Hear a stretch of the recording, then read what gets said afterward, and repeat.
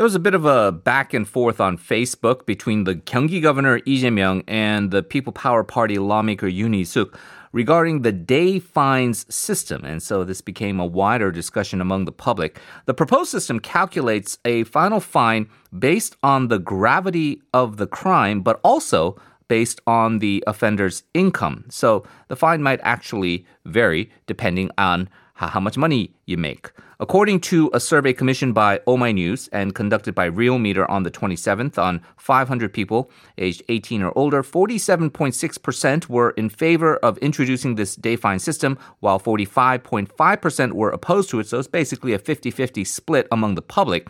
It's been discussed for some time. There's been proposals from various ruling party lawmakers like So Byung-chul and Lee Tan-hee, and it's pending in the National Assembly. So let's get a comparative look of the day fines system, and we're very pleased to help us out with this analysis, the legal director of Fair Trials, a global criminal justice watchdog organization, Rebecca Shaeffer, joining us right now. Hello. Hi there. Thank you so much for joining us. The current fine system here in Korea is pretty much a kind of, it's not means tested. You do something that's a violation, you pay that fine, that fine is set. The day fine system would be certainly more nuanced than that. Could you just briefly explain what exactly and how this system works? Sure. So day fines are designed to make punishment proportional. And the idea is actually to improve justice and fairness, to ensure that everybody feels the weight of a punishment in the same way. So if you think about a fixed fine, say there's a $750 fine for a particular offense. Mm-hmm. For a poor person, this could be incredibly disruptive to their life. Right. For a very rich person, they're not going to feel that at all. They can essentially buy their way out of punishment. But for a poor person, this could impact their ability to maintain their housing, to feed their families. So it becomes a much worse punishment for a poor person than for a rich person. So the idea is to make it fair and proportional. And we also see that countries introduce day fine systems because when poor people are given fines that are too big for them to pay, they don't pay them. So some countries introduce day fine systems to be able to enforce the fines for everyone so that some people don't end up paying nothing because they're unable to. In terms of then the factors that are in play here, how do you generally craft a fine system? Is it purely just then on income tax filings, or are there different ways of doing it? There's different ways of doing it. Usually countries have a range of what are called daily units, which is a calculation of your income or your wealth. Different countries do it differently. Like Sweden will consider one daily unit, which corresponds to 1 day in jail. So if you got a 30-day prison sentence, that's confirmed into 30 units. And each unit corresponds to a daily rate, which is a proportion of your income or wealth.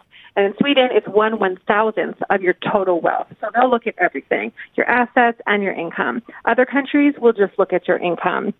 Some countries will deduct from that reasonable expenses, housing, food, utilities, and some countries don't do that. So there's different kind of formulas you can use, but the basic idea is to make it roughly proportional to someone's means.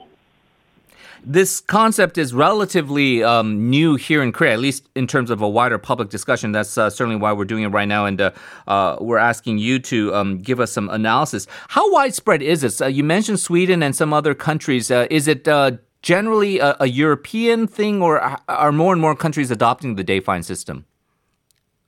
It is largely European. It was first introduced in Finland in the 1920s, so it's quite a mature system in many European countries and used for the vast majority of criminal convictions across Europe. And in countries that use it a lot, like Sweden, like Finland, Germany, Austria, we're talking about 85-90% of all criminal convictions are dealt with through the fine system. People don't go to prison at all.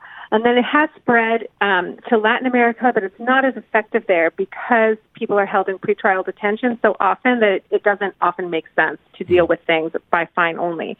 And the United States is looking at bringing in day fines as well. In the United States, there are a lot of fines as punishment, but they tend to be very onerous. And end up putting a lot of people back in jail when they're unable to pay. So they're looking for a more effective system of fining that would mean that people are able to pay their fine and move on with their lives. And many countries also introduce it as a way to decarcerate. community service, community supervision can be very expensive. Certainly imprisonment is very expensive and has bad impacts on people's lives going forward. So the fine is seen as a way to keep people out of prison, but make sure that they are sanctioned in a way that they will feel that will prevent them from committing any further offenses in the future.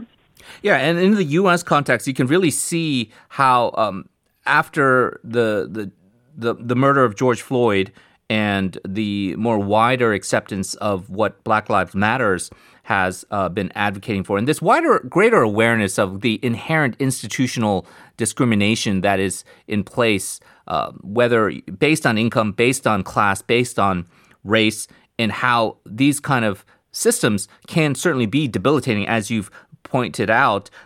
If you envision, let's say, a day fine system being implemented universally in a country like America, what would be sort of the synergistic benefits that we could see? Yeah, well, you could see, like, if you look at the Department of Justice report that was done on the city of Ferguson, which was where Mike Brown was killed by police in 2015 and where the Black Lives Matter movement was born. Right. The Department of Justice report really lays out the predacious, the predatory attitude of the state toward its citizens, particularly its Black citizens.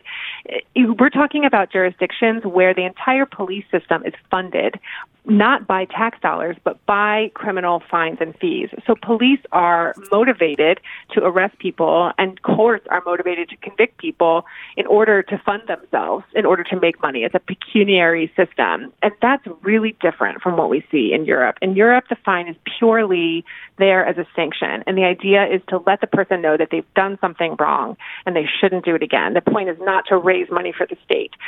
So I think it would change the whole incentive structure of the police and courts if they didn't depend upon criminal sanctions in order to fund themselves. So it really goes deeply into how criminal justice systems are funded and budgeted, and whether the tax system is equitable or not. And it also encourages more contact between police and communities because. And every time there's contact between police and communities in the United States, particularly Black communities, the risk of violence rises. We see in the case of Mike Brown and in the case of George Floyd last summer, these were very minor offenses. George Floyd the phone call was made because he was accused of passing a counterfeit $20 bill, a very minor offense. And he lost his life over it. So we really want to reduce the role of policing in these minor matters. And converting the fine system to one that's proportional to someone's income means that it's about justice and not about making money for jurisdictions. So if we solve the revenue aspect of it, where, as you say, like in Ferguson, and this idea that cops have this quota and they got to just start issuing tickets to fund their own departments, and we kind of solve the issue of implementation, it doesn't seem like it would be too controversial. What are the main objections that you're hearing of, and why there is so much resistance to be able to implement this widely? Well, I mean, the day fine system is very popular in most countries where it exists. Yeah. I think in Finland, where it's used most widely, 80% of people approve of it. Occasionally, you see headlines when a very rich person is assessed a very, very high fine. Mm-hmm. But in general, it's extremely popular. I think that it requires, I think that the difficulty in the U.S. is that it requires a total rethinking of how to fund the criminal justice system. And it involves some stakeholders outside of the criminal justice system who are budget holders. The other problem we have is one of extreme poverty in the United States. I think part of the reason the day fine system works in European countries is that there's a generous welfare system in many of these countries. So if someone is poor, they're generally receiving welfare. Right. And so the court can impute a minimum daily rate onto them. Okay, you're on welfare, then you get a €4 a day daily rate. You were accused of taking a train without paying for a ticket. That's 30 days in prison, so it's 30 units multiplied by 4 daily rates. You're talking about, I didn't go to law school for math, less than €100 a day, say. It would be your fine. In the U.S., you have extreme poverty. We don't have a functioning welfare system. So the problem we have is one of very, very poor people who are not even able to pay small fines. And then those people end up getting arrested when they're unable to pay the fine. And we do see that even in some European countries where incarceration is an appropriate sanction for failure to pay. Poor people do end up getting incarcerated for very minor offenses for which they shouldn't be incarcerated at all. So the problem of how to treat people who are truly indigent in a day fine system is one that no country has fully solved. But it's certainly easier to deal with where you have a functioning welfare system and everyone has some sort of wage or livable set of assets to draw from. Yeah, definitely raises some very, very important systemic questions here. Rebecca Shaeffer, thank you very much for joining us. Really appreciate your insights. Thank you so much.